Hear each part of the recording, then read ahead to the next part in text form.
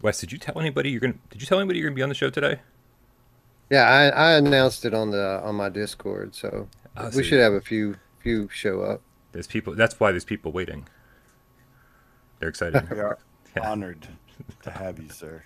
Excited. we are very honored, very excited, and I don't. I think we got too much stuff to talk about today. I think we better start the show.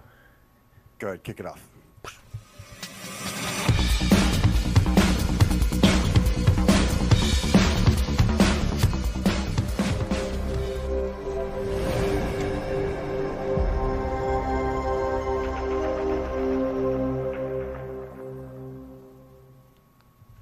This is PSVR Gamescast Live. We film live every single Monday, Wednesday, and Friday at 6 p.m. Eastern. My name is Brian Paul from this show right here, PSVR Without Parole, and the guys to my right, the boys, making his debut appearance on PSVR Gamescast Live, Wes from Virtual Strangers, aka Lethal Weasel. How are you, sir?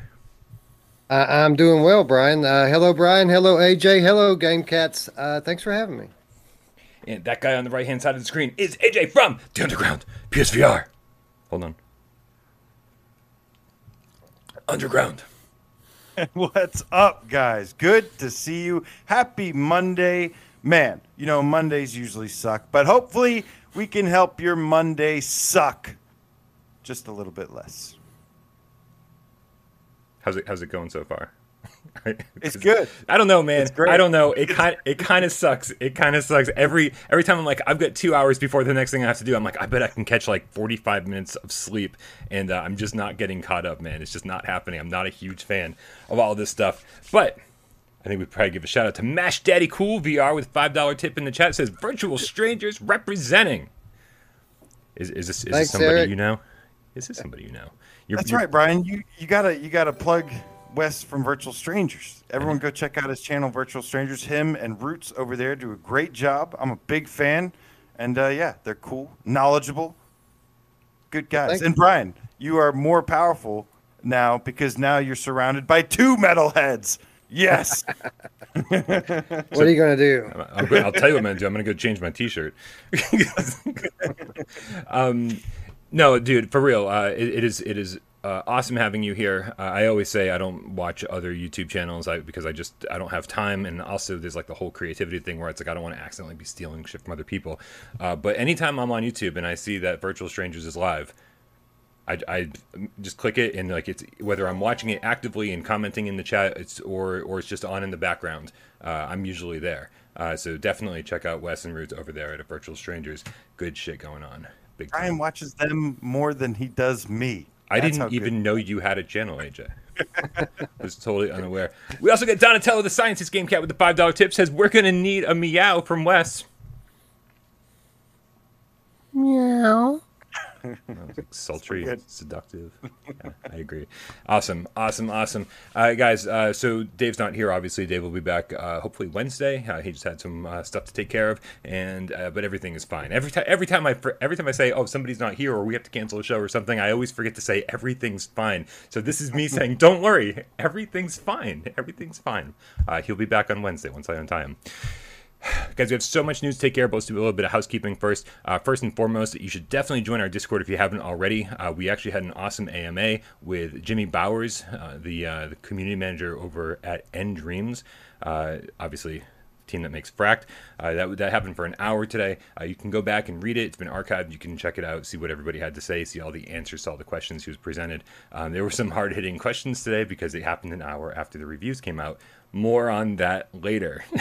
Also, make sure you hit us up on patreon.com/without pro games if you want to be on that scroll down below. It goes by about 14,000 times an hour, so you get to see your name, you get to wave at yourself and go, meow. It's very fun. And that's pretty much it.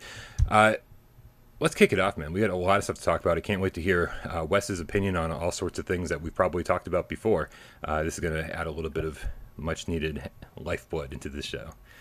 Absolutely, man. Well, to kick things off, it is official. Now, this was a rumor before, but Arashi Castles of Sin is getting its physical version releasing on September 3rd via Perp Games. And the physical edition will also include a digital art book and soundtrack. and I hate that. Like I absolutely hate the fact that it's not the bonus stuff isn't physical, because it looks so good. We've shown the picture of it before. It looks just so well designed, and then it's like, oh, by the way, it's digital. I'm like, psh, I'm out. Wes, did you play Arashi?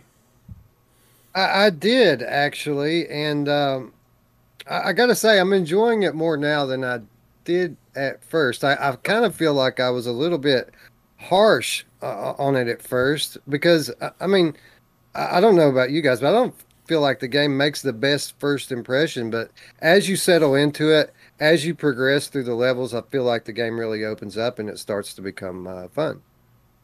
Yeah, I actually thought it was. I actually thought it was more fun the second time I played. Like the further I got into the game, I was like, "Oh, more of this." And for some reason, it just felt like more of the same, and it was dragging on. And then once I sort of knew what to expect and went back into it, it was a totally different story. I was like, "Oh, wait, hold on." Now that I know what to expect, I'm having fun with exactly what I know is coming. Yeah, I feel like I was a little harsh too, and I don't know exactly where all that comes from. My thoughts on this game have continued to go up and up and up after playing it more and more. And there was one thing I realized was that the patch notes, we had a review copy, and this was a small little oopsie, and that I was supposed to get with my review copy. It said that there was going to be some bugs, little issues. Well, I didn't know that they had a lot of my complaints specifically listed because I never got the patch notes. And so now the game has been patched, and the game I played on stream just a couple of days ago felt like a significant difference. I won't say like a huge difference, but definitely a significant difference in the playing time of it. And yeah, like I am really, really loving this game now, and it's really starting to grow on me. And for all these physical collectors out there, this is great news. Yeah, I definitely went back in.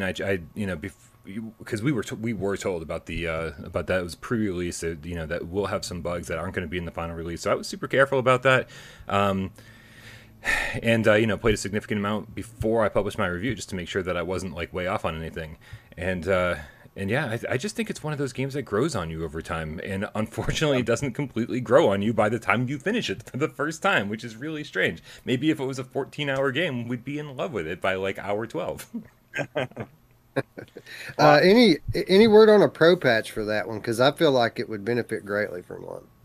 They definitely have a lot of stuff in the works. They are not done with this game yet, and that is also great news as well. I don't know if I'm allowed to say specifically what they're working on, but I've been talking with them. They've been really open to feedback. Another reason you should join our Discord.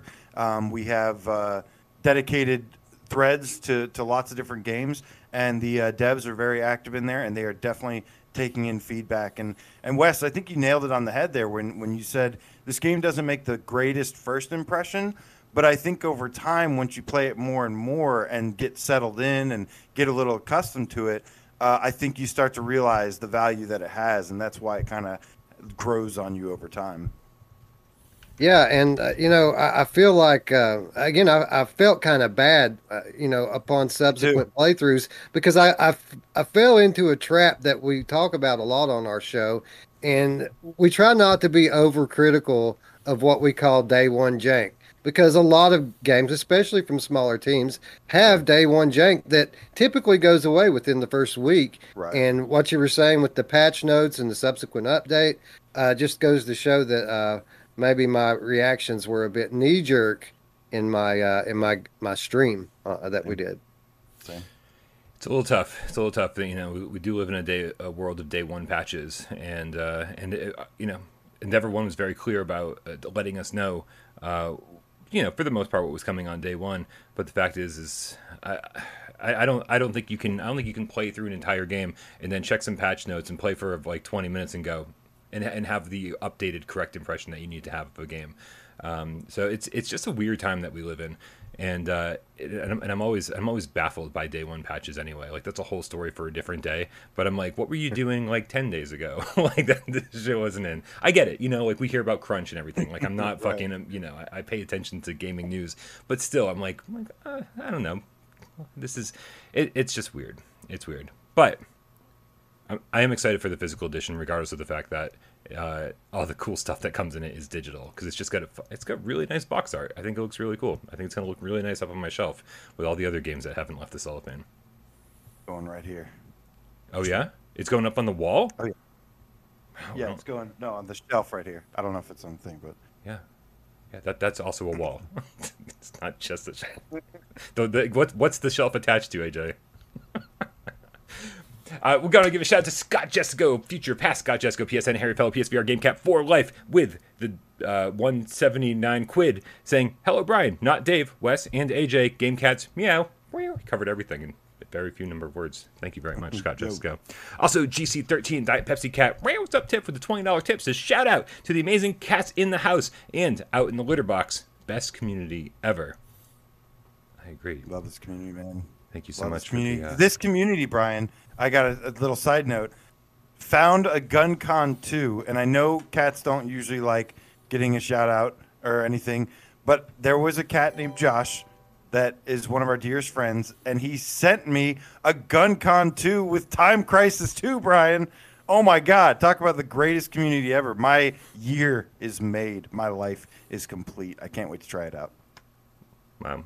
I mean, I wouldn't feel right sitting idly by and hear you guys pump up your community as the best community ever. I just want to shout my community out because they're pretty solid too. But it makes sense because literally about half of my community are game cats. Right. So I guess it's fitting, right? We get around, man. We get around. That is the word on the street. Shout out to everybody in West's community. Hopefully some of them stop by to check out today's show because he's here. We also got Big Show with a $10 tip. Says, glad I could catch a live stream before I leave in a few hours for overseas. Keep up the good work. Maybe when I come back, PSVR will have AAA games that the Quest has. That Quest has. Take care, everyone. Big Show's our Resident Evil. He's our resident Quest troll guy, but he means well, and take care, man. Like, take care of yourself. Have a safe trip. Have a very safe trip, Big Show. And, of course, Delirium Drew VR, one of our faithful moderators with the $5 tip, says, big booms for all the amazing folks in the chat. And Brian, AJ, Dave, and guest host Wes for being awesome VR strange human gamer cats. Thank you, Drew. Nice. I guess we got that one more before we get on to the next subject. Do we have one more? Oh, holy shit. Keep rolling in. This is all your fault, Wes. This doesn't happen when Dave is here. We got brings the money. Nihilist Ryan, the game Feline with a $5 tip, says, just got my platinum for Midway 1976. Super easy for you trophy hunters out there, and I had a blast doing it.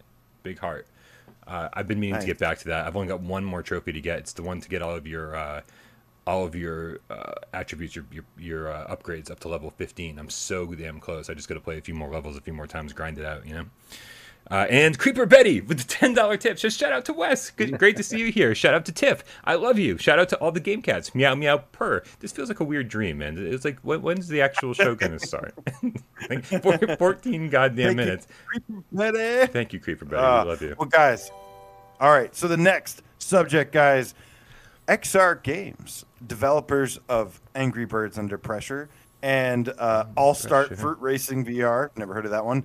But also, more importantly, Zombieland Headshot Fever, which is coming to PlayStation VR soon.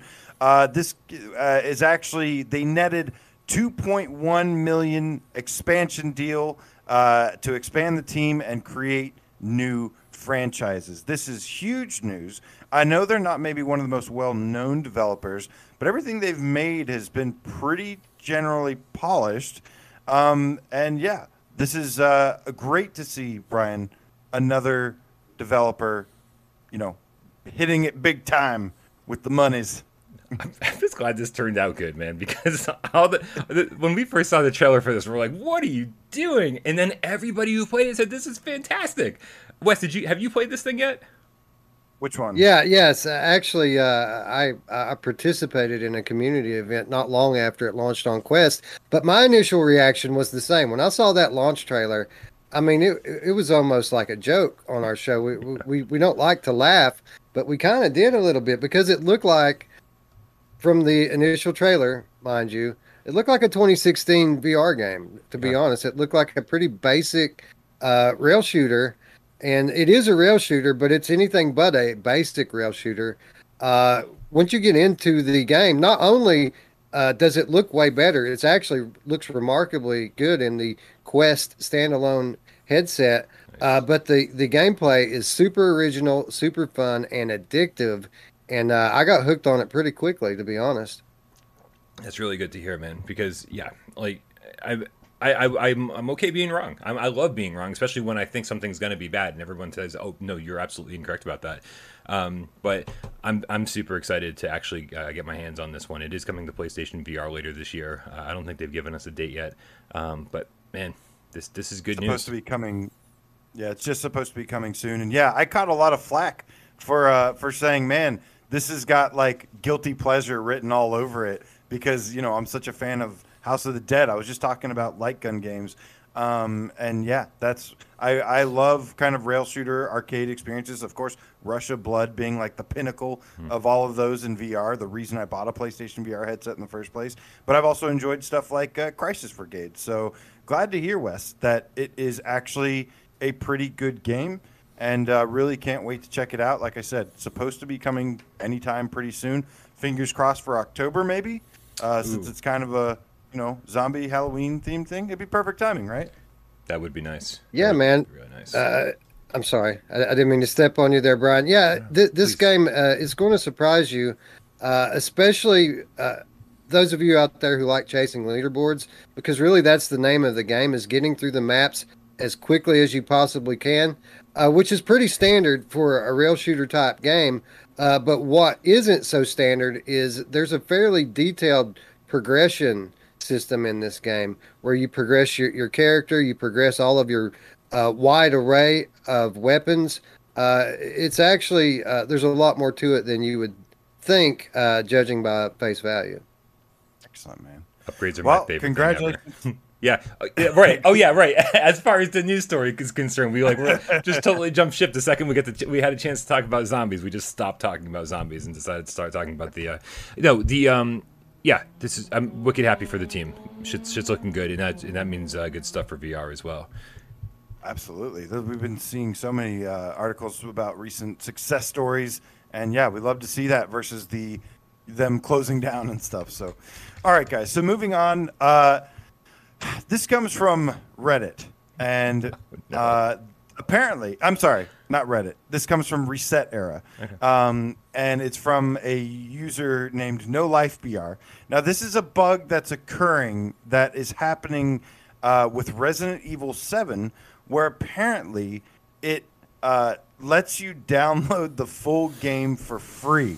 Now, we don't condone this type of activity, but I just thought it was important to report on it.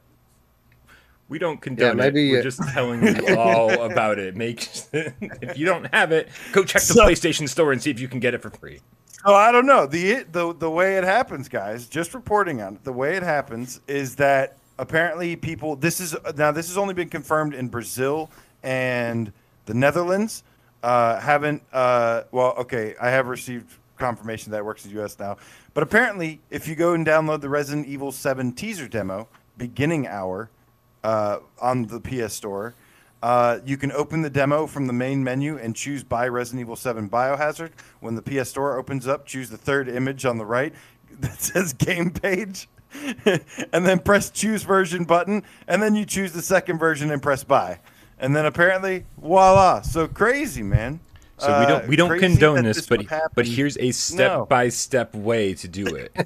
Detailed. Don't do it. Right, make sure you just pause the GAMESCAST, right? Rewind and listen step by step, and make sure you do it exactly the way AJ said. But we don't condone it. Terrible. Yeah, you can examine it for scientific purposes. We know none of you out there are actually going to exploit this. But with that said, I've always kind of felt weird about DRM anyway, because I mean, some people can call it stealing, but if I can pull something out of midair in my bedroom, am I really stealing? If it just lands on your computer, But anyways, yeah. Nick Milo says, "Who the hell doesn't have Resident Evil 7 already?" Seriously. I agree. Listen, if you don't have Resident Evil 7 yet, right, and this is the way that's finally going to get it onto, then by all means, go forth and download, and then report back and let us know that we were right for the last 4 years, and telling you that it's the best bar none, but best PSVR game out there. There is none better. That's true. I agree with that wholeheartedly. And who knows? Maybe someone accidentally goes all the way through all the steps, ends up playing the game, and then goes to pick up the gold edition, which I believe is on sale right now for half off. Yeah. There you go. Yeah. $20 for gold edition. It's great, man. Well, all right, guys. So it's no secret that we've been slammed with PSVR releases. Finally, the drought is over. You know, we kicked off summer with Sniper Elite VR, which was a blast. But just this past week, we've gotten a whole bunch of games. And I actually did a poll on Twitter that asked, what was your favorite PSVR game released of last week? Wait a minute. Is this news story you just advertising your Twitter account? No, it is not. That's all this PSVR is. Underground. We all see. It's very transparent here. We all see right through this bullshit, man. That's exactly what you're doing. Go follow AJ at PSVR Underground. I just consolidated the whole news story into one sentence.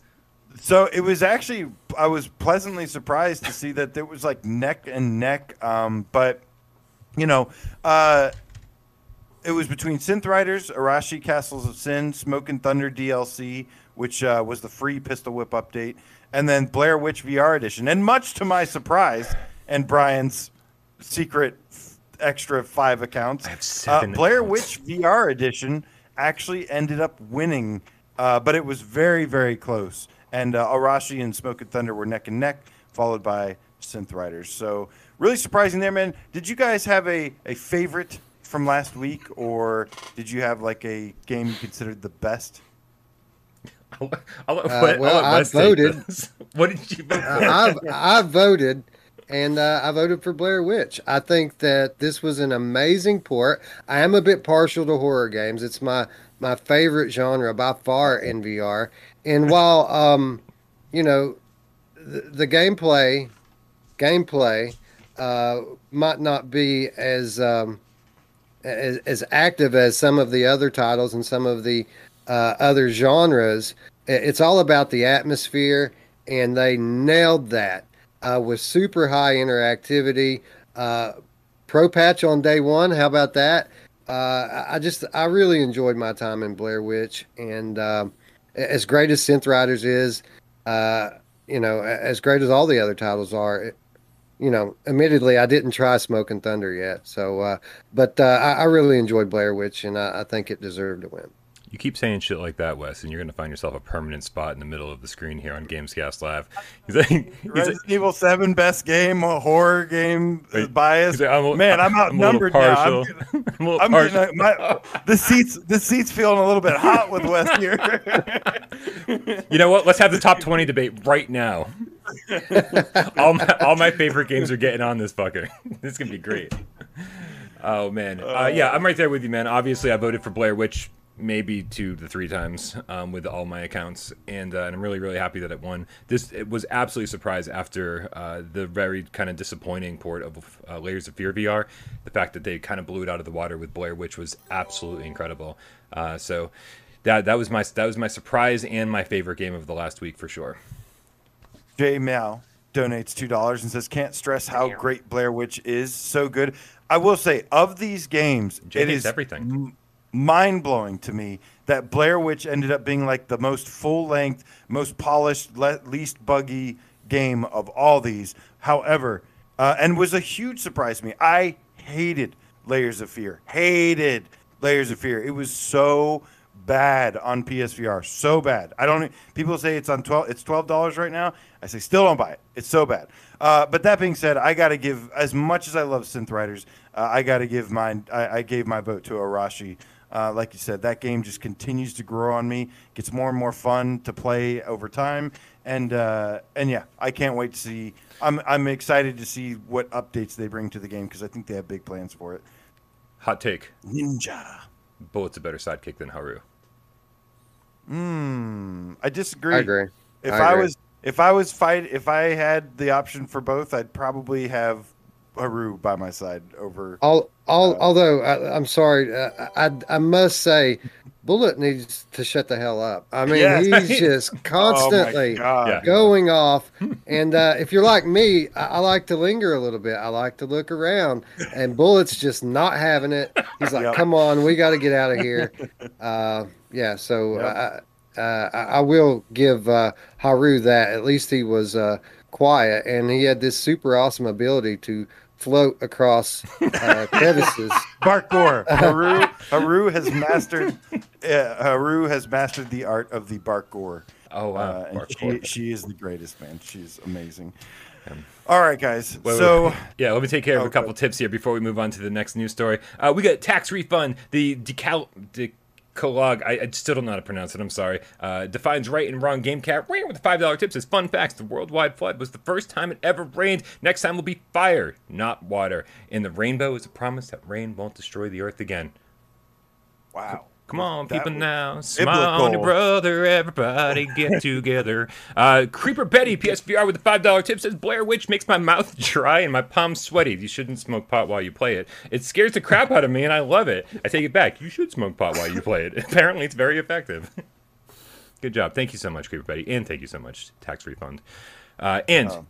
Future Past Scott Jessica, PSN Harry Feller, PSVR GameCat 4 Life with the $2 tip. I'm just rounding up. I vote for you to smash the like button, GameCats. You want to say that, AJ? Smash the back button, AJ. Smash the like button, Tarzan. There it is. That's what everybody tuned in for. Yeah. Oh man. All right, let's move guys. along.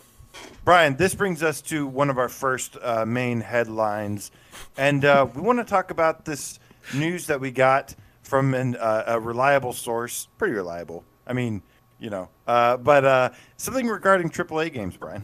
Was I the source? You were the sauce. Yeah, for sure. Yeah, well, we talked. We talked a little bit, quite a bit, the week before last, I think, about the summit that Sony had regarding PlayStation VR 2, and not only did they go into a ton of details about all of the specs and everything we should expect from the headset itself and the controllers, and blah blah blah, technical details. That wasn't the stuff that excited me. Like, it's cool that we're gonna get the shit that we want, but it's kind of the stuff that we expect at this point. What was cool was when they started talking about games during the summit, and they were talking about how on PlayStation VR 2, the big focus is going to be on hybrid games. And the hybrid games, for anyone not in the know, are basically going to be games that are playable on your flat screen, like the next Call of Duty game, the next Spider-Man game, whatever. Anything that's playing on the flat screen game is going to also be playable on PlayStation VR 2. And that's just, you put on the headset and then you use the orb controllers, and there's like a separate mode, right? It's the full game, but like then you're in the game. So it's as, instead of having games that were designed for VR specifically, we're going to have a lot of these big budget AAA games are going to also have just a VR mode, just another way to play them. And so a lot of people, there's been a weird argument going on, and I'm not sure how weird it is. In my head, it's weird, but I think a lot of people make good points as to whether this is the correct way moving forward. Is this the best thing for VR? Is this the best thing for PSVR 2 specifically? And so I'm thrilled that we have Wes here, because I really, really, really want to hear his opinions on this. So I don't know. Do you want to kick this off for us, Wes?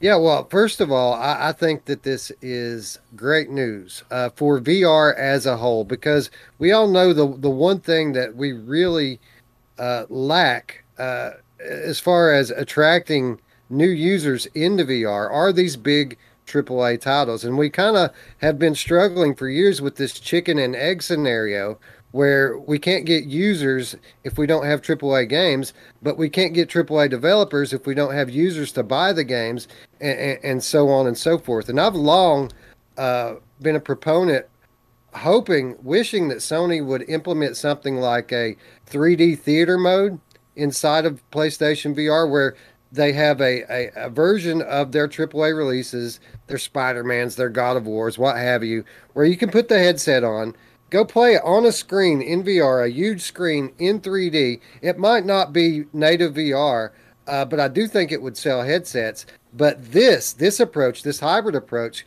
completely blows that out of the water. And I think as long as they don't do this exclusively, that this is a great thing. And obviously, we're still going to need games that are built from the ground up for VR, so we could get that rich interaction that we all love. But I think as long as they keep a nice balance, give us the blockbuster games, give us the VR mode, if you will, but still give us some other games. Give us the Farpoint sequel. Give us sequels in general. I think that this is going to be a really good thing, not just for PlayStation VR, but for VR as a whole. Yeah. Damn AJ? good answer. Yeah, I mean, he nailed it on the head once again, man. I think when it comes to moving the needle, when it comes to selling headsets, the thing that gets people's attention are these well-known IPs, well-known established IPs, and things like that. I love, I love Synth Riders. I love Arashi. I love, all these games that are coming out. They don't sell tons and tons of headsets like a Grand Theft Auto would in VR.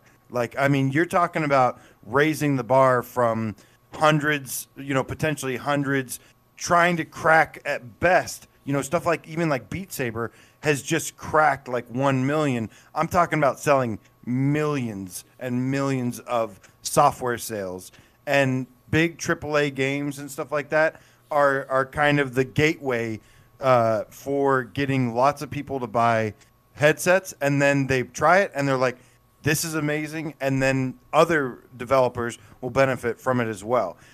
There are some games, indie games and stuff, or either indie studios or built from the ground up games that can move the needle, but that's few and far between. VR is not going to sustain itself off of one Saints and Sinners tier game a year. It needs a little bit more for that than that. It needs more variety for people, for other types of players as well.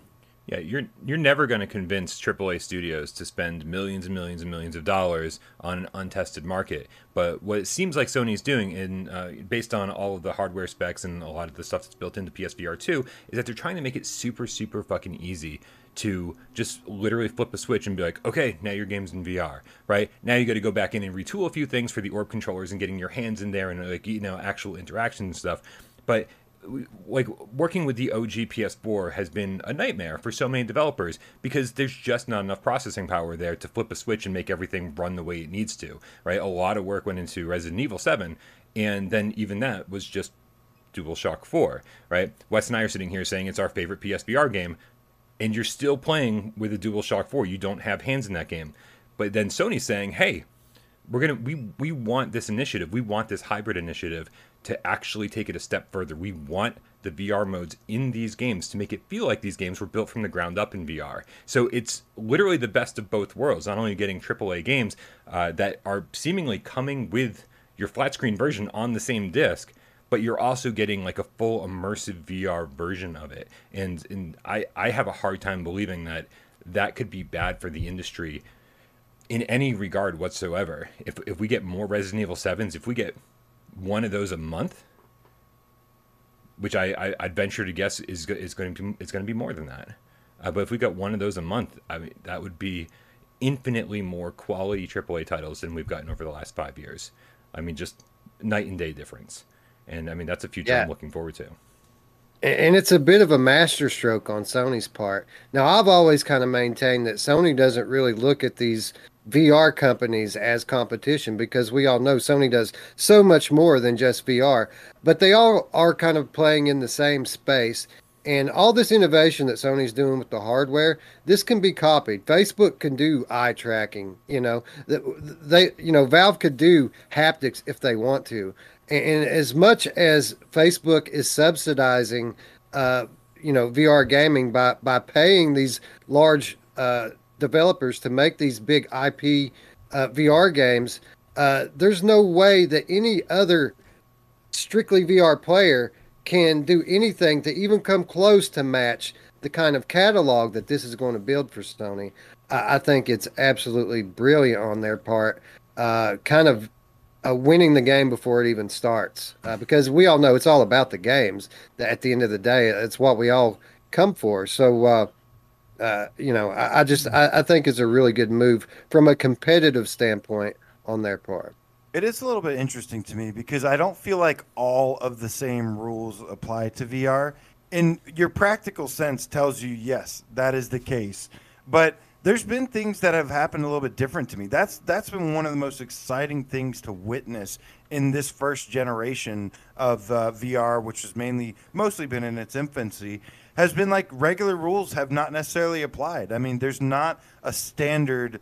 There's not everything has been standardized yet. Stuff like licensed games, which used to be like, oh, like these are the crap licensed money grab, cash grab games. No, this has been a way for developers to actually get the funding and resources they need to put out a good project because they're backed by people with money and bigger studios and stuff that the smaller independent, just 2-3 dev brothers sister teams don't have that kind of firepower to work with, and so there's things like that. But you mentioned as well, I don't know if this is what you were saying or not, but you were saying that like when it comes to the hybrids, this is what's important to me. I think this first gen, I was okay with games being sometimes with the DualShock, especially stuff like Resident Evil.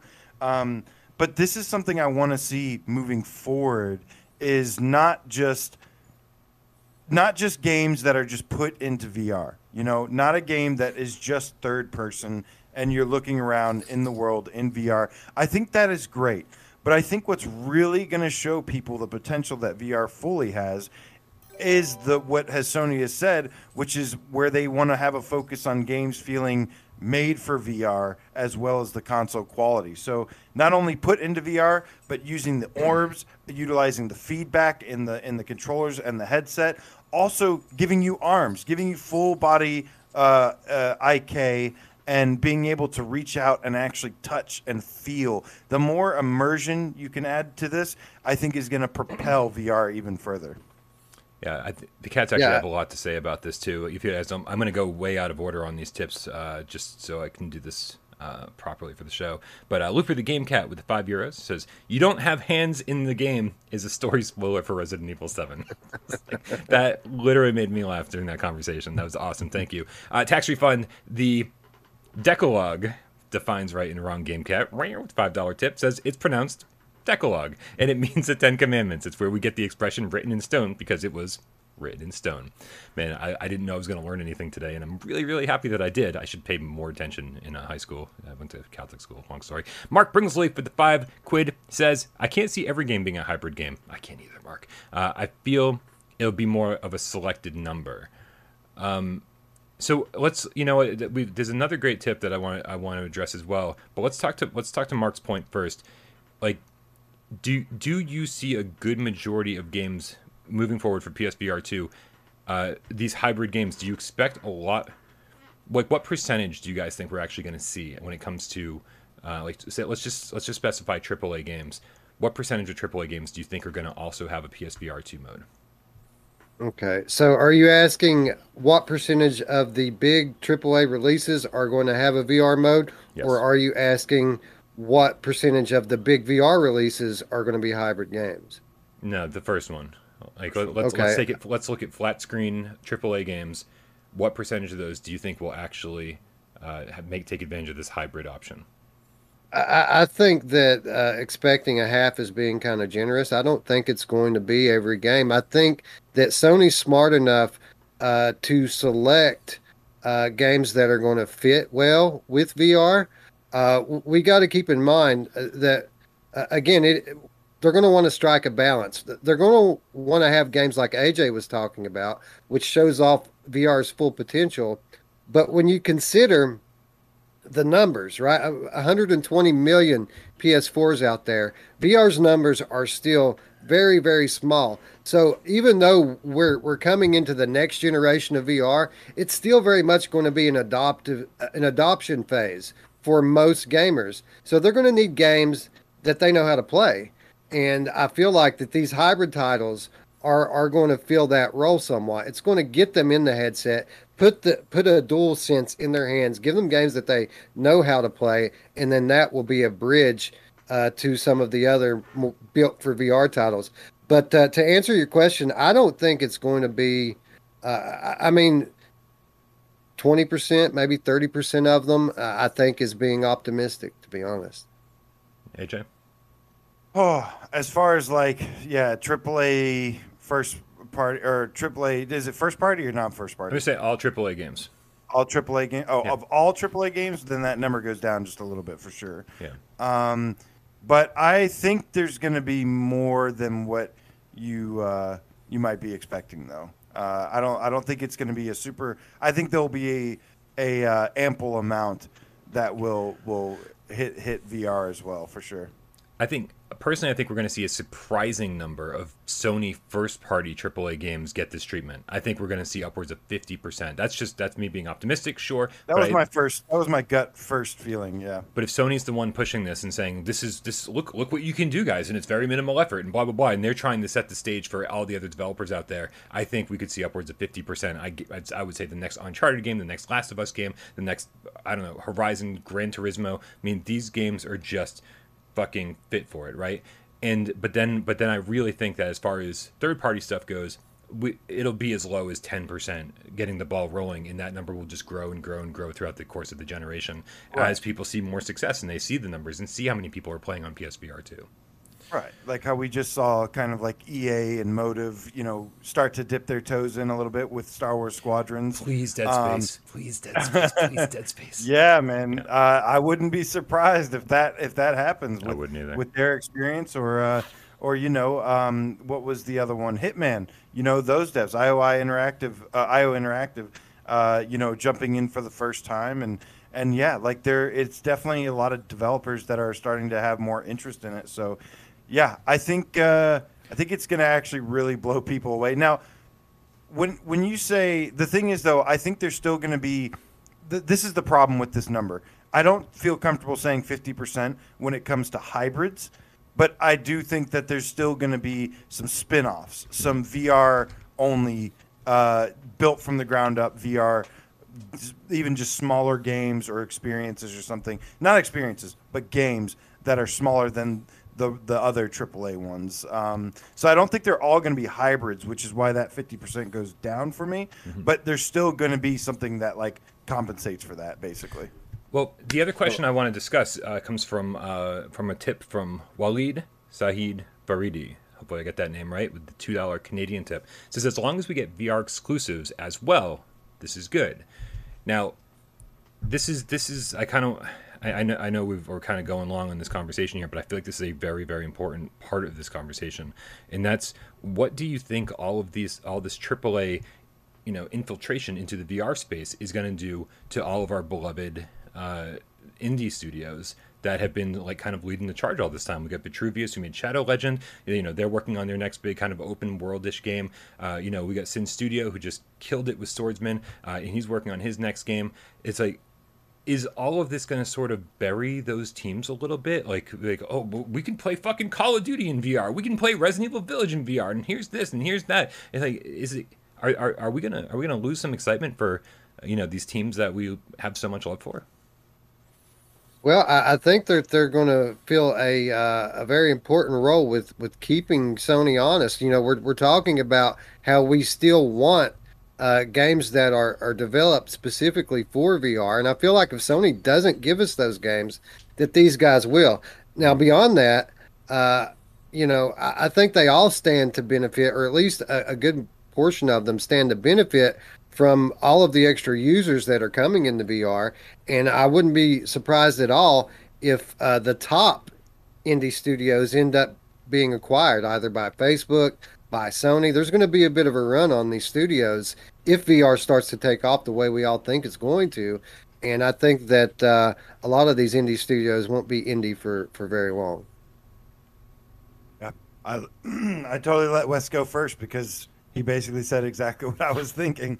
I think if anything, they're going to benefit from it because these are going to push the hardware.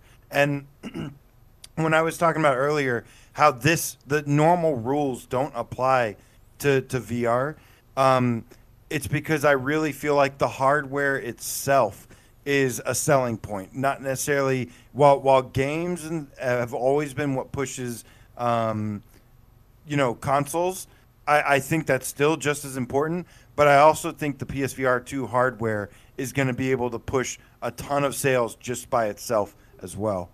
And I think indie devs are going to benefit from that as a result.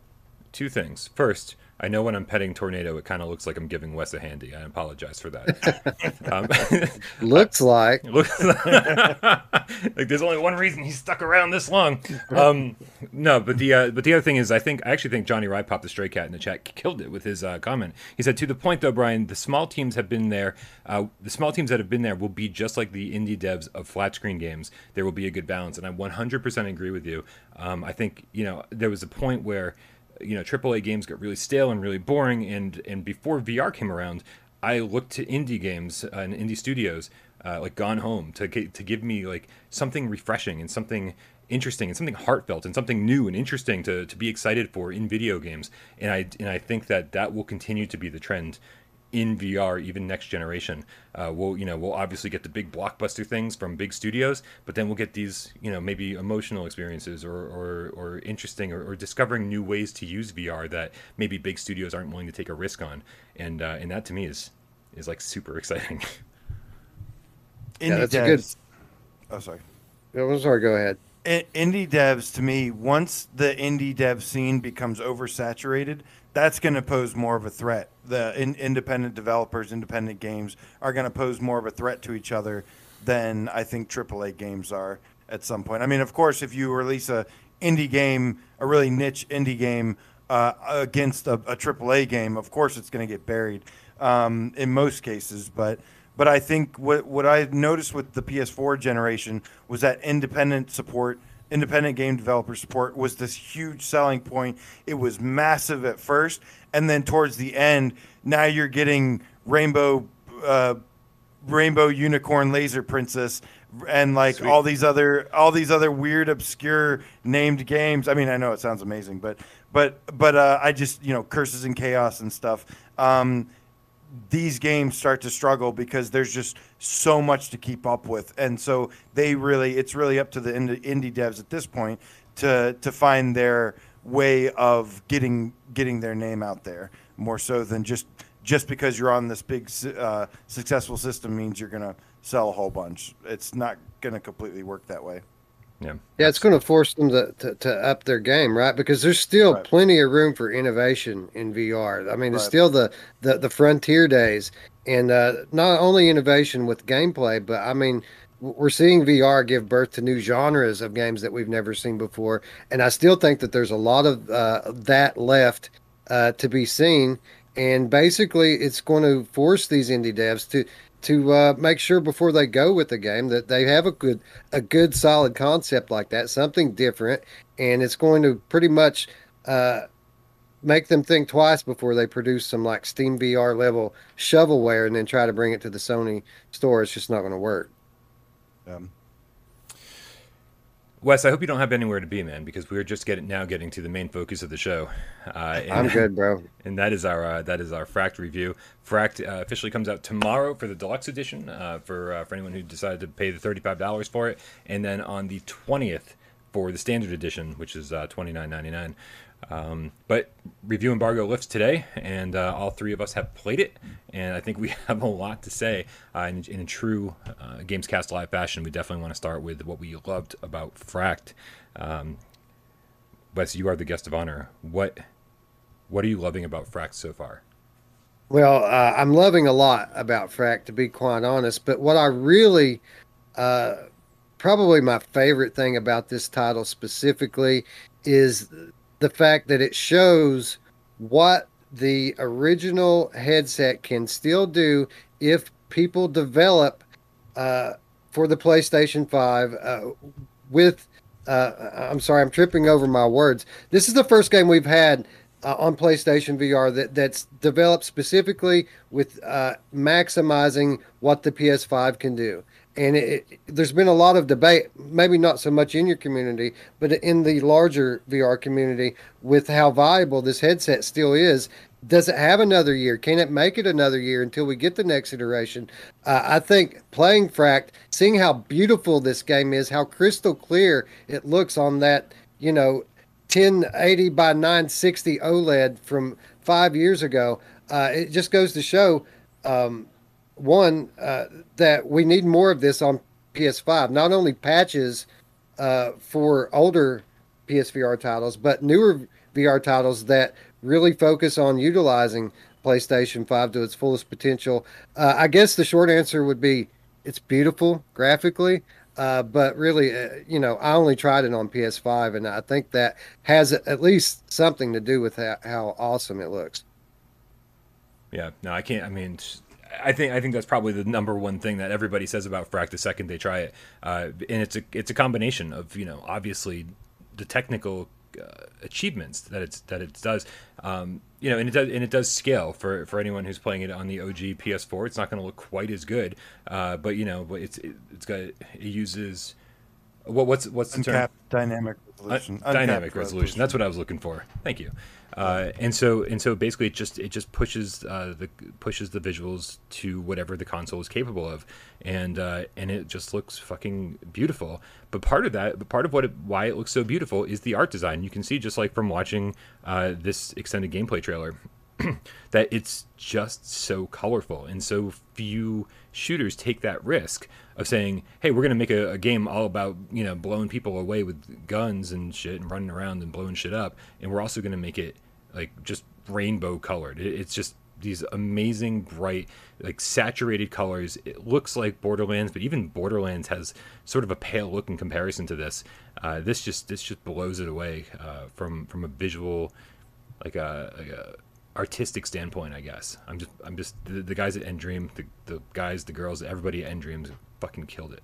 Fracking killed it. Yeah, it looks amazing, and on, like you said, on PS5 looks even better. This is one of the things where the OLED screen actually has a huge advantage, because again, that contrast, those really blacks, those really purple neon purples and stuff that just look stunning. And it looks fantastic. And yeah, this just goes to show you, when people think PSVR is always blurry, it's like, no, it's the game. I mean, granted, we are playing on PS5, so maybe this isn't the same tech that was available, the resources but that it's were still available playing through then. the same headset. It is playing through the headset. Headset's So it shows capable you, of it. Right. The headset itself is capable of it. But man, for me, the gameplay in this game is so good that they nailed the locomotion system. It is just like everything feels exactly almost like where that standardized feel is. And yeah, I mean, there's the cover system that's absolutely fantastic. They made the guns really easy to use, but gameplay wise, my favorite thing. This is my favorite thing about the game. Period. The skiing sections, man. Oh my God, the mix of skiing and shooting and action. I remember people telling me when I made dream borders in Dreams, people kept telling me, "Oh, you should add guns and stuff," and I was like, I have no idea how I would do that. How that would make sense. This uses the action movie trope to allow you to combine like extreme sports like skiing and then shooting. And to me, it just makes for this just like high octane, really amazing experience. Yeah, you covered a lot of ground there, and the cover system is just incredible. Like it's how has this not been done well before? I mean, I made a joke in my I kind of kicked off my review by talking about Crisis on the Planet of the Apes, which is a joke trying to compare Crisis on the Planet of the Apes, like a terrible fucking VR experience, to this super crazy polished, over the top, like high production values action game that just sort of does everything right. Comparing those two is ridiculous, but the fact is 3 years ago or 4 years ago, whenever Crisis on the Planet of the Apes came out, it did show us that, hey, there's a great way to use cover in VR, and it's super duper simple. Just grab onto a surface and pull yourself in and out of cover. Grab onto a wall. You can climb up doing the exact same thing. And it made so much sense. And so to see a game that looks and plays this well to also use that mechanic, I mean, I don't think it's the hardest game in the world. I feel like I could have run into a lot of rooms with guns blazing, but it was just way more fun to grab onto a crate or grab onto a wall and like pull myself in and out and play, like getting into the role. We always talk about role playing in VR games. That's something that I wanted to do in Fracked. I wanted to hide behind boxes and shoot and do some blind firing because it was just more fun to play that way. When the game gives you a mechanic and says, you don't have to play it this way. Like, this reminds me of Arashi, right? It says Arashi gave you a ton of things to do, but didn't really like reward you for doing it the way they wanted you to. This does, big time, just in the fun factor. It's too much fun to play it the way they want you to. Yeah, I agree wholeheartedly with both you and AJ. I think that the skiing sections in this game are so fun. I feel that mechanic, they could build a game around just that, just like a basic arcade shooter game where you're skiing downhill and using the head-based steering to make your way down. I had so much fun doing that. It's probably the highlight of the game to me, and yeah, I couldn't agree more. And with regards to the cover system, I enjoyed that for the most part. I found it really interesting that we're here on this excuse me, in this mining facility, and I don't know if there's another mining facility on the planet that has this many zip lines in it. I mean, those zip lines are everywhere, and I really appreciate it, even if they were a bit out of place.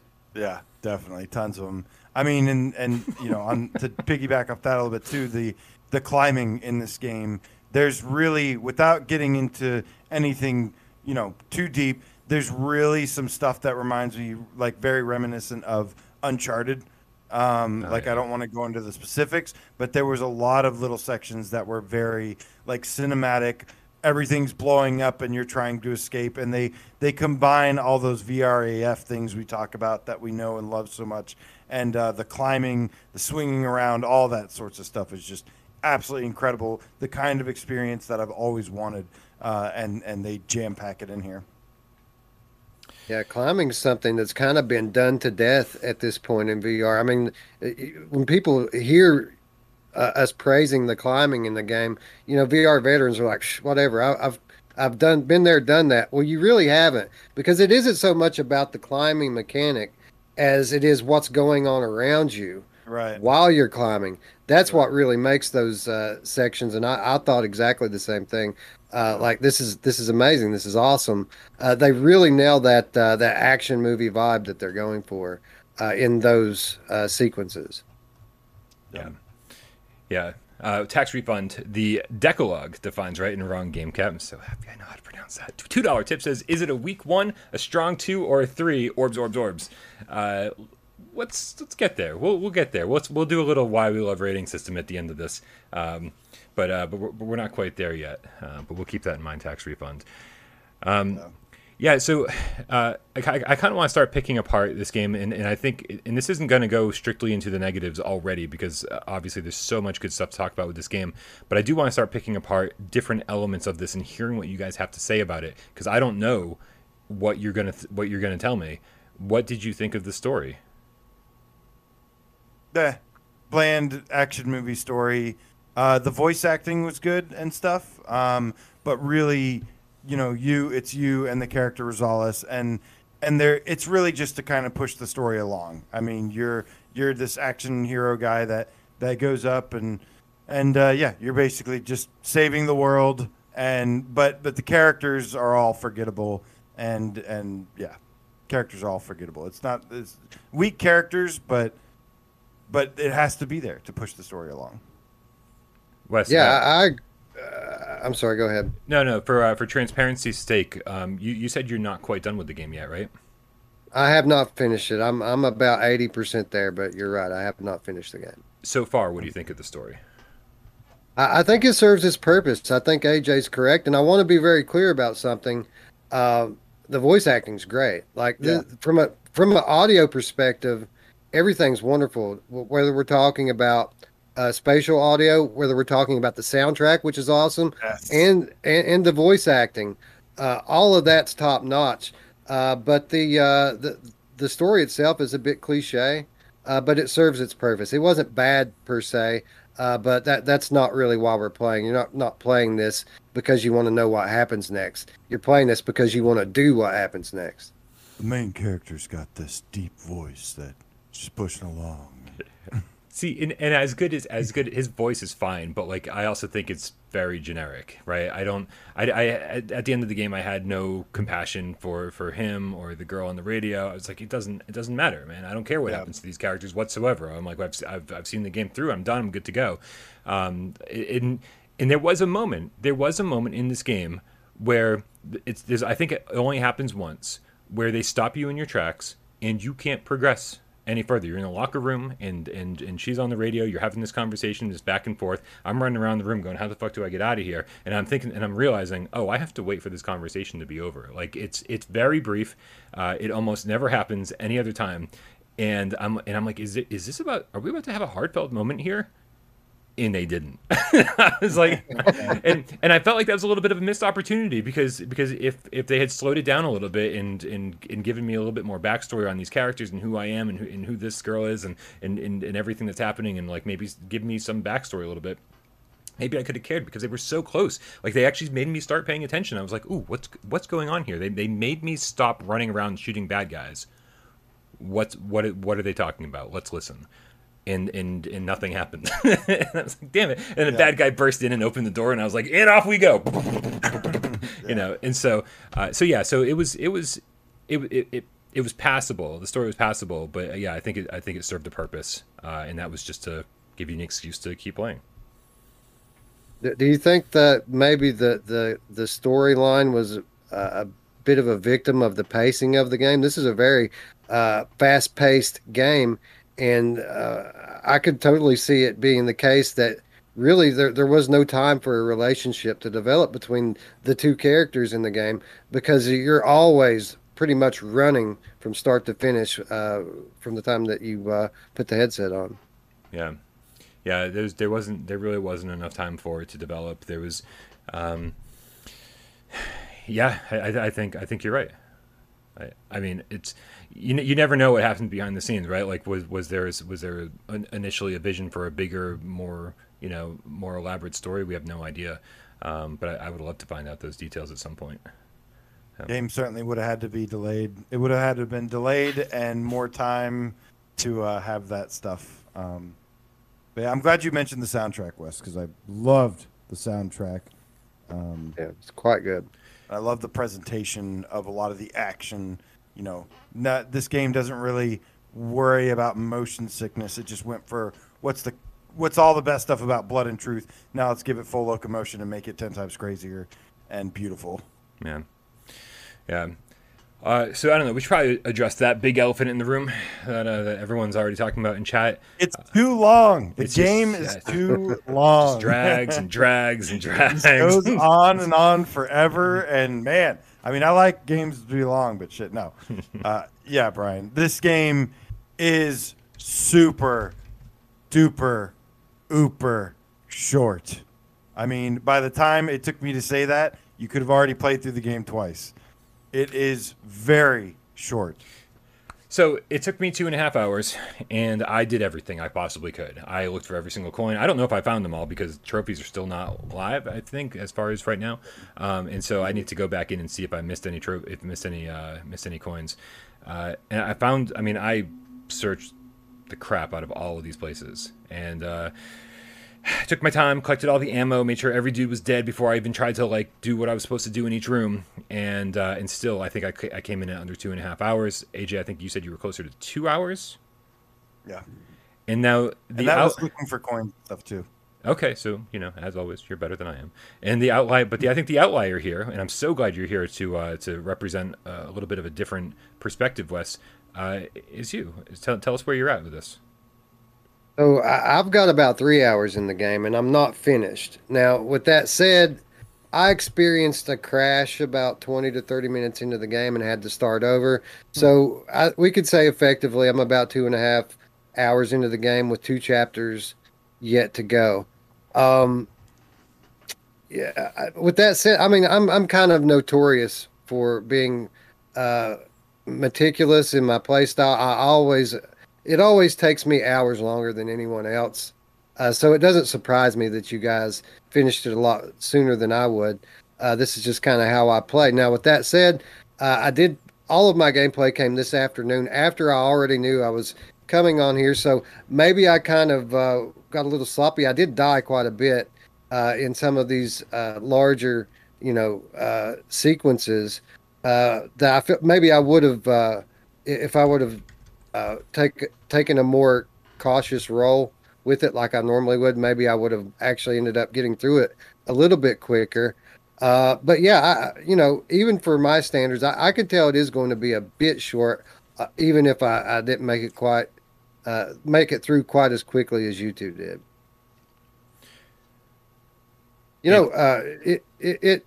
It's an interesting conversation here because typically when you talk about how long a game is, the next thing you look at is the price tag. You're looking at a value proposition between the price tag of the game, which is substantial for a VR game, versus the amount of time played.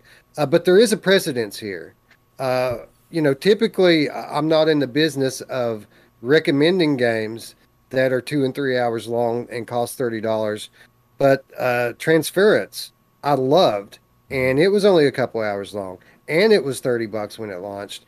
So, I mean, I don't know if you guys are going to end up recommending this or not, but if you do, it won't be the first time that we've had a game this short that we ended up loving in the end anyway, in spite of it. It's a good reference point because I've actually been trying to come up with good comparable games that launched at the same price, had short campaigns, just to sort of, because dude, I mean, I don't know if anybody thinks that I have some sort of chart over here where I say, well, 3-hour campaign, great graphics, needed more enemy variety, 7.5 out of 10. Like, there's no mathematical equation. I struggled with this score, right? I ended up at an 8.2 out of 10, and I bounced all over the place, right? Because if this game had managed to keep up its intensity and fun factor for another 2 hours, we'd be in like the high 9 range, right? I'd be talking about, this is one of my favorite games ever made. This is like one of the best VR games out there, and you can't, to me, you can't get partway through this game or halfway through this game and say, this is the best thing I've ever played, and then it ends too quickly and give it a 6, right? I can't do that. Like, it doesn't feel right to me, because like, while it's amazing, and so that's why the mark as low as it did with an 8.2. But there's no scientific backing here. If somebody said, "Oh, this is a 7" to me because of the length only," I'd be like, "Yeah, I'm right there with you, man. I totally understand where you're coming from." Somebody else says it's a 9, and the length is like, it doesn't matter as much because what's there is so intense and so much fun and so polished. I'd be like, "Yeah, I understand that too." So it's a really, really tough game to rate. I think you did a good job of kind of balancing that out. This is an easier one to say. It's easier to rate this game by buy it now, wait for a sale, or whatever. I think it's easier to describe with that than it is a numbering system. But I think you found a good little balance between there. But for me, this is where the length of the game. The length of the game kind of comes into play here because I'm typically, there's all sorts of different types of gamers. I'm the type of person that loves really long games, even if they're a little padded at sometimes, even if they have like a couple issues here and there. I love hours, like at least especially when it comes to VR, I usually never settle for anything less than 5 hours. Because I feel like you don't get to spend enough time with the game. You don't get to like really go in depth with it. And I think that's a problem with this game overall, is that everything from start to finish. I remember about halfway through this game, or even by like the third level, I was like, this is not only one of the best VR games I've played, but this is like I feel like one of the best games I've ever played in my life because of how exciting it is. But then when it ended, I was singing a much different tune because he called me up. He was so mad. I felt like I was talking him down from a fucking ledge. Like, you don't even understand how angry he was. I was really mad because I love depth, and I love depth to gameplay. I love depth to all sorts of things. I love replay value, and this is where the game I think gets hit the most. Is like, I think this game, like, to me, it still is hard for me to say that this is a great or amazing game. I feel like this is an amazing experience to me, and that's just me being thick-headed, and that's just my standards and what my point of view is. But I don't think that's thick-headed at all. I think a lot of us are in the exact same boat. Like I think we all would have loved for this game to get to go on for hours and hours, and we discovered deeper gameplay mechanics and more weapons and just upgrades and shit. And it's like I think that's what 99% of us would have preferred. I defended like Moss at launch because I remember a lot of people saying that it was too short. But the thing about Moss is I felt like it had like the gameplay, you got to see it develop some, and I felt like by the end of it there was like a closure to it. This game, I didn't feel so much. Like I felt like, wow, that was a great experience. Okay, now let me go back to playing Arashi, which I can replay it 100 times, even with its little issues. It's like I can learn new things, find new ways to experience this. Now, the good news here is that, I have played through Fracked a few times now, and it's fun every single time you play it. But that's not how you're supposed to get value out of your game. Is that it's so short that you have to replay it over and over and over to get the core value out of it. And you had mentioned earlier, Brian, that there was stuff like where it stops you and you start. There was one point in the story, there was like the only story moment in the game where it stops you and it starts talking about a story or something and mentions something. And then you also mentioned in your review that some of the gameplay ends up being just kind of like wave based, them coming in there, and like you start to see some of the shallowness that some of the gameplay has, and it doesn't give you any time to actually see it. That's the problem with short games, is that in this situation particularly, it doesn't let the gameplay develop completely. It kind of does this amazing thing, and then it like sticks to that, and then just does more of it. And that's the problem I have with it. Well, let me ask you, AJ, would it change your opinion any if, in the context of, the story being too short, the story campaign rather being too short, but what if there was another layer to the gameplay that gave it more replayability? For example, one of my favorite releases of this year is Sniper Elite. And Sniper Elite is great because it's so replayable, because there's a scoring system and there's leaderboards to chase and there's all of these different achievements that you can get outside of the story campaign. Now, obviously, that might not be a perfect fit for this gameplay, but I would say like a speedrunning based scoring system. How fast can you get through the levels as compared to your friends? I think something like that could have worked in the super fast, intense gameplay loop that they've got going on here now. Would something like that or something to that effect, do you think it would have changed your opinion at the end of it all? Yes, absolutely. I'll keep this one short because I went on a big rant right there. But yeah, overall, yeah, I want this. What would have made me easily not hesitate is I want more like some skiing trials where you get to do, instead of having to replay those things again, there's a billion different combinations I can think of for the skiing things. There's more collectibles, again, to mention Arashi and Sniper Elite VR, they have not just one collectible, but they have Sniper Elite in particular has leaderboards. Then it's got hidden eagles. Then it has hidden artifacts and stuff you can find. Arashi has these trees you can find, has these things you can dig up, has all these different things, anything like that. But for Fracked in particular, I would have just some sort of tailor-made challenge levels that you could tack on and have some fun with. Absolutely. Yes. Yeah. Or just literally put a timer in the top left-hand corner of the screen and say, go. You have 40 minutes to beat the game, and see the timer counting down. Like there's all these things that they could do, like all these additional modes they could have added without a whole lot of extra work tacked on. Skiing challenges, as silly as it is to say, ski through rings, fly through rings. Let's do the pilot wings. Give it to me. Absolutely.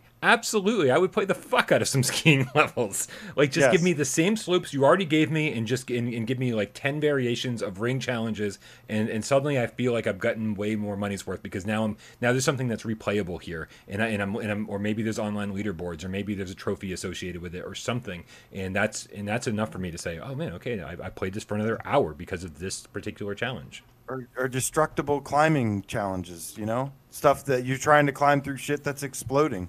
Like there's so many different things you could think of for this. It just didn't have it. Guys, we got Walid Sahid Faridi. Again, I have to say it slowly so I don't screw it up. The Canadian $5 says, do you guys recommend waiting for a PSVR 2 version of this?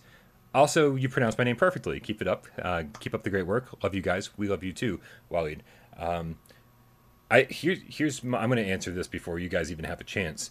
At this point, I wouldn't really wait for PSVR 2 versions of anything, because I think, as we've talked about, we're going to see games that sort of blow PSVR 1 out of the water when PSVR 2 rolls around. We're going to see a bunch of PSVR 1, they're going to be remade for PSVR 2. But I think at that point, a lot of us would be ready to have moved on and be like, okay, let's see what the next generation of like AAA VR stuff brings.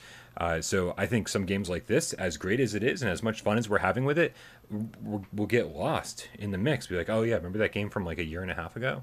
And it's like, oh yeah, here it is again. Cool. Does it have new levels? No? All right, well then let's fucking play Resident Evil Village. Yeah, this game in particular, I wouldn't recommend waiting for not for PSVR 2. This game does everything with the PSVR 1 hardware perfectly. Mm-hmm. So there's nothing that PSVR 2 can really enhance for this. No. I'd say that's wait for a sale, if anything. If you're concerned about the length, wait for a sale. But I wouldn't say wait for PSVR 2. Sorry, Wes. No, I was basically going to say exactly what AJ said. This game doesn't really stand to gain anything from the PlayStation VR 2 hardware. Like this game is built around PSVR 1, and outside of a few bells and whistles like facial haptics, I don't think there's anything that's going to be really game changing with regards to this game in the new hardware. Now, I guess we should wrap this up by answering tax refunds. Yeah. The Decalogue defines. So, guys, the rating scale is it a 1, which is you need to go ahead and go buy this game right now, a 2, which is wait for a sale, or if you got the extra money, or this is just your kind of experience that you have to have, or is it a 3, which is don't buy this, hold off, just put your PSVR back in the closet, or get Blair What's Witch it doing in the closet? Stop putting your PSVRs in the closet. There's no way you're ever going to pull it back out if you disconnect it. Stop putting your PSVRs in the closet. No one puts PSVR in the closet. So what is this one to you guys? Wes, you're up, man. What do you rate this? Well, this is difficult for me because on one hand, you have one of the most polished experiences I've ever played on PlayStation VR. On the other hand, you have a fairly high price tag. And when you consider the price tag, you have to consider everything else that's on the store that you can get for $30. And you can get most of the games on the PSN store for $30. And even the ones like Blood and Truth that are $40 often go on sale for $30. Like you won't have to wait for very long. Now. Yeah, they're super low. They're 15. Yeah. So it's difficult to me, and price is a very subjective thing. $30 to me might not be $30 to you. It's a different thing. But for me, I cherish the idea that this is one of only a handful of games that I can play with my PlayStation 5 and see benefit from it. Like I can play my whole PSVR catalog on PS5, but I can pretty much count on one hand the games that I can tell a difference between my Pro and my PS5. So that makes it worth it for me. Now, at the same time, I realize that most people aren't in that boat yet. So for those people, it's probably going to be a 2, but for me, I would say it's a 3. Wait. What's that? Did you say 3? Yeah, for me, in my personal circumstances, as someone who has $30 in their pocket and a PlayStation 5 that I need games for, all right, I'm not. You got it backwards. I'm not. You're giving it a 1 then. I'm giving it a 1. Well, I'm reading. I thought so, but don't listen to the chat, man. Don't listen to the chat. Chairface is in the chat. He's like, tonight I'm cleaning out my closet. I found a PSVR. These guys are just here to fuck with us, right? Okay. Well, I'm reading your little thing here in the Discord, and it says weak one, strong Oh two. no, sorry. That was the comment copy and paste. Yeah, Okay. I'm not sorry that I bought it for 30 Yeah. bucks, but I recognize that a lot of people aren't in my situation, and those people might want to wait for a sale. Yeah. Yeah. For me, it's definitely an extremely big, like extremely strong 2. I received a review copy for this game. Thank you so much, In Dreams. I think they killed it with what it is. But if you're like me and you like really long games, then you have to get this one on sale, because chances are you're going to play it once or twice, a couple times at most, and then you're done with it, ready to move on. And that's a lot of money. Brian told you, I called him. And I was really upset, or he called me. I don't remember, but you but called me. We talked on the phone. We talked on the phone, and I didn't pay this game, and I was super upset about the length of this game, and I didn't pay. So I only imagine if there's people out there like me that like longer games, most bang for their buck. But again, that being said, I agree with everything Wes said. This game is a must-play, whether you get it now or not. The good news is it's still on sale at this time, for the most part, in the U.S. at least. So there is, 25. I would just get the standard edition. Yep. Either get it on the 25 sale price, or wait for a little bit steeper, 15 at the least, and then go there.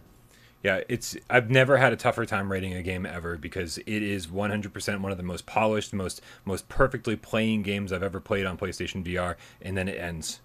And if it was even an hour and a half, 2 hours longer, we'd be talking about like how this is going to fit into the top 10 of our next top 25 list. And now we're talking about, or I'm personally thinking, how this is going to be somewhere in the 20 to 25 range. However, I still think it might find a spot there on the top 25 list. So I think this is one of the best things you'll ever play on PlayStation VR. It just doesn't last long enough, and so that's really, really hard to to basically balance those two sides of the coin.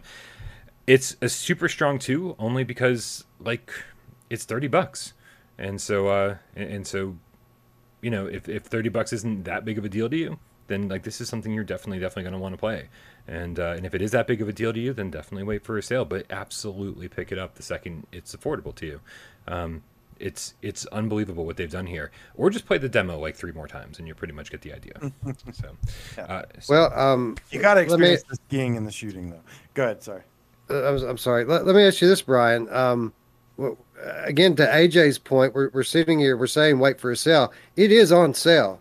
So let's take the $30 price tag out of the equation for a moment, and let's talk about it in the context of what you can buy it for actually right now. 25. Do you recommend it? Do you recommend 25. it at its current price, which is what, like $26, $27, something like that? It's better. It's better. See, that's the problem. It feel a little bit better. Because if it was $20, I'd be saying up and down. I'd be like, oh man, we've definitely paid $20 for way less polish, way less content. But as soon as you get to that $30 mark, it starts to get a little bit iffy. And so somewhere in the middle, it's less iffy, So I'm not gonna quibble over a few dollars here. I'm still in the same boat with the sale, because I think for most people who have an issue with the length and the price, it's going to have to get under $20 for them to be happy. So I think that's where a lot of people will find themselves. But again, it's just so polished. It's so polished that I'm sort of not happy. I'm torn, man. I'm torn, right? I don't do $10 an hour for any game. I don't usually accept that. So no, it does seem unacceptable until you go, oh man, this is it's just so good though, and I don't know, I kind of wish I didn't. I've calmed down. I was definitely going to go a lot harsher with what I had to say about the length and stuff, and I definitely have calmed down by now. And like I said, the good news is you can replay it, and it's still fun, and it hopefully is worth it. But yeah, I need perspective is what I need. I need time, right? So I got my review. I stayed up all night getting that review done, which is why I'm fucking dead tired right now. And then I'm gonna have to come back and revisit this subject in a few days, maybe a week or so, maybe when the top 25 debate happens in a week and a half, 2 weeks. and once I've had a little time and a little bit of perspective, I think I'm going to be able to come down on this and say, it's absolutely worth it for a certain price or whatever. But I'm not there yet. It's too new. The recency bias is definitely clouding my perspective a little bit. Yeah. Okay, guys, super duper long show today, right? Very happy that you guys are here. But we can't finish a show without a little game of PSVR 20 questions. Wes, are you familiar with how this game is played? I am familiar with it. I'm probably not going to be on Dave's level, though, as a fill-in here. But yes, I know what we're doing. Okay. Well, I am taking the role of the host today, and I have got a PlayStation VR game in mind. And Okay. Is everything okay over there? Yeah, I asked you. Oh, you said you'll host one. Okay, Yeah, I got it. I missed it. It's okay. It's quite all right. I've got a game picked out. I'm ready to go. I'm gonna need you, Wes, and you, AJ, and everybody in the chat to help out. Get 20 yes or no questions to figure out the game that I'm thinking of, the PlayStation VR game I'm thinking of. I'm gonna put the 6-minute timer up from Timertopia, and so good luck, guys. Are you ready? I like Emily Baxter's first question. Is it a PSVR game? This is Emily's first time here. Okay. All right. So AJ, you go with the standard RSTLNE questions. You know what questions to ask. That was a Wheel of Fortune reference. Nice. It is. All right, man. Yeah, well, just ask anything that tries to narrow it down. We want to try to get the category and the genre a little bit first. Okay, You've already 30 seconds already gone off the clock. Oh, what the hell, man? I didn't say I was ready. Oh, wait, you didn't say you're ready. Hold on. Now I need to reset it. Here, let's get dash world back up. I never said I was ready. No, I thought it was hilarious. You guys talking away and stuff. Me cheating. I want you to win. Unlike you guys, I'm on your side. Okay, ready, go. Is it a horror game? Yes. Look at that. Bam. Yeah. Does it support move controllers? It does support the move controllers. Moves. Does it support the DualShock as well? It does support the DualShock as well.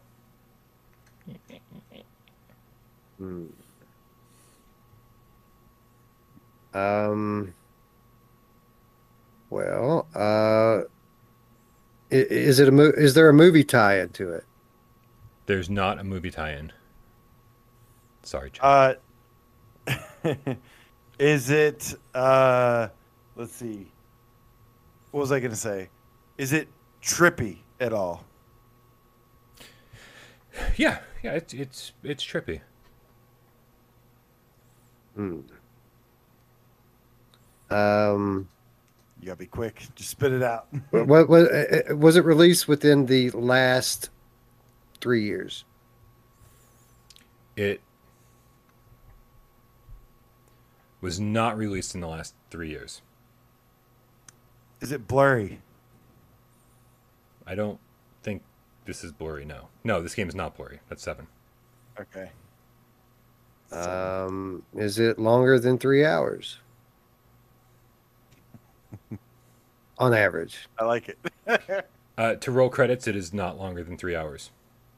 It's not longer than 3 hours for this, and it's kind of an earlier one.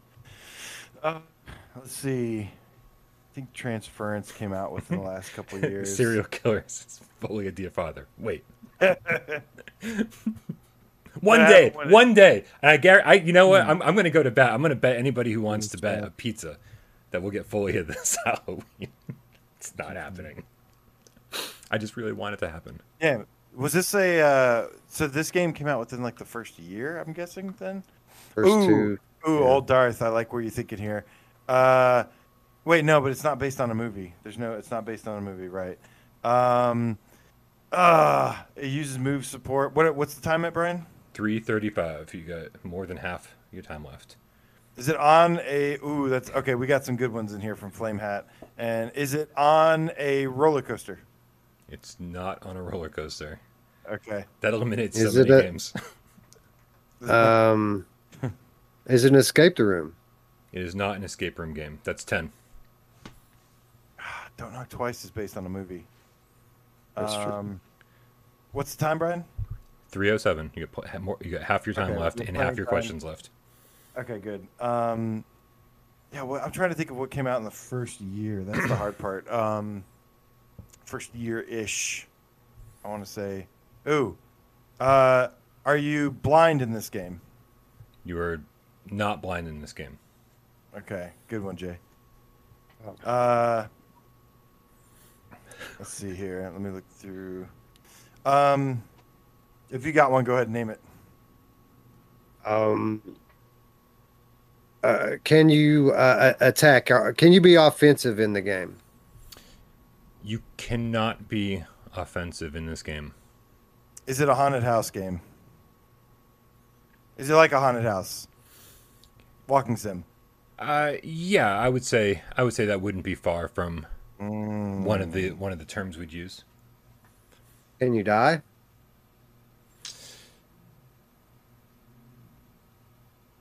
I don't know. I don't. I'm gonna give you a freebie and say I don't think so. I think. Are there multiple paths in this game? There are multiple paths in this game. I think he's got. I think who was it? Who was it that said this? Yeah, I didn't see it. I saw somebody say it, and I think it did. Okay. Let's see here. Does this game begin? Minute and a half. Does this game begin? Was this game supposed to have DLC that we haven't seen yet? Not to my knowledge, no. Oh, really? Does this developer have any other horror games on PlayStation VR? Yes. At 16. You got a minute and 12 seconds left. 16. Ooh. Wait, no, there's no offensive thing though. It can't be a shooter. Does this game feature a branching narrative? I feel like Yeah, I already said there's. I feel like I feel like I already answered that, and that was a yes. So okay. We'll give you a freebie and say yes again. Sorry. Okay, Helioli doesn't support moves, so it can't be that. 42 seconds. I want to say affected the manner so bad. I just want to make sure we got everything else out. Is it made by Supermassive Games? It is made by Supermassive Games. Boom. Is it The Inpatient? It is The Inpatient with 24 seconds and 2 questions left. Good job, you guys. Thank you, guys. Good job. Thank you, chat. We did it. Affected is actually what got me there. Somebody kept saying affected the manner over and over.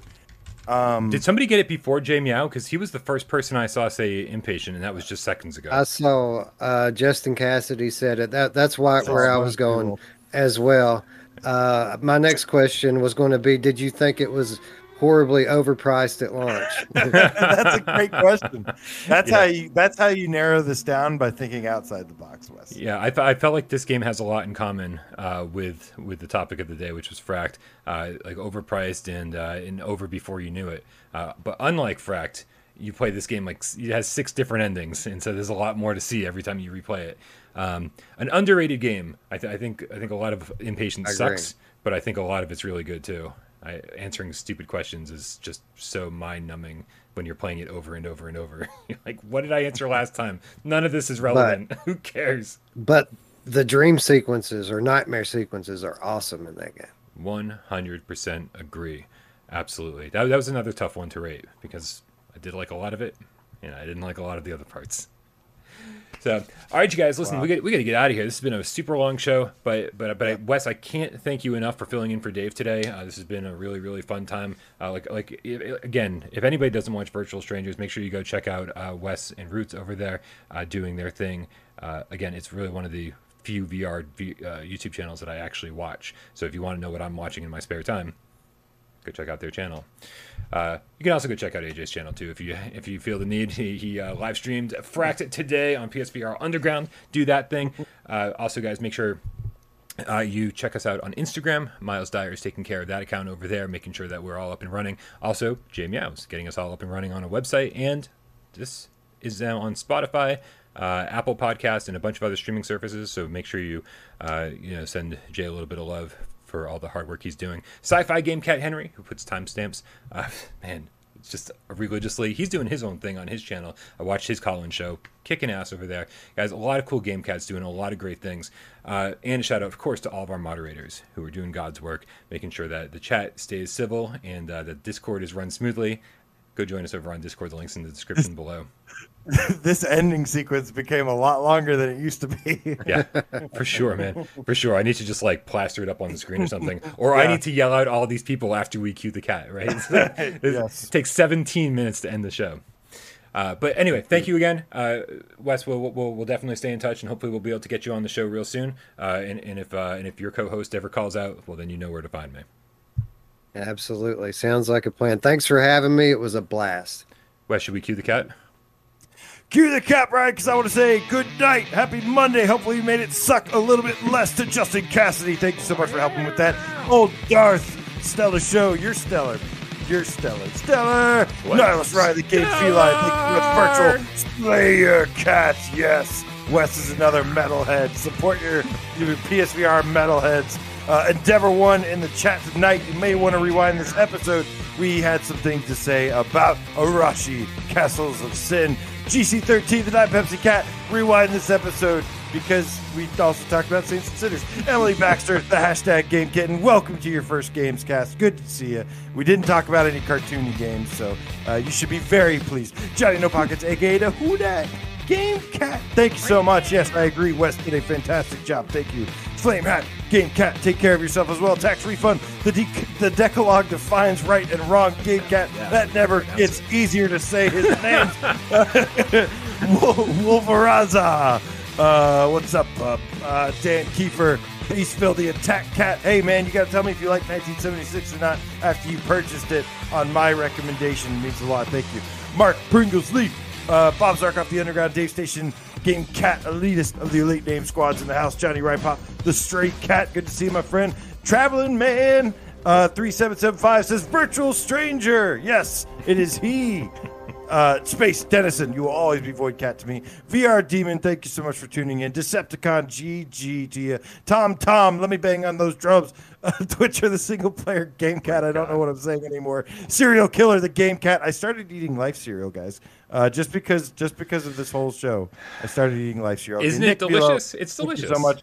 It's pretty good. It's all right. I'm still not like way back into cereal yet, but it's okay. You know, it's not as good as my banana chocolate muffins or whatever I have. Banana chocolate chunk muffins are still the number one breakfast. Donatello, the Scientist Game Cat, thank you so much, dude. Rody, good to see you. I hope the tour's going well. Brian Piccolo, all of you. Oh, Brian Piccolo said inpatient. Very nice. So did Virtual Slayer Cat. Space Dennison. What's up? Just said affected ? So he's a little behind the rest of us. He'll get there. All right, you guys. Thank you so much. You all have a great night. We love you.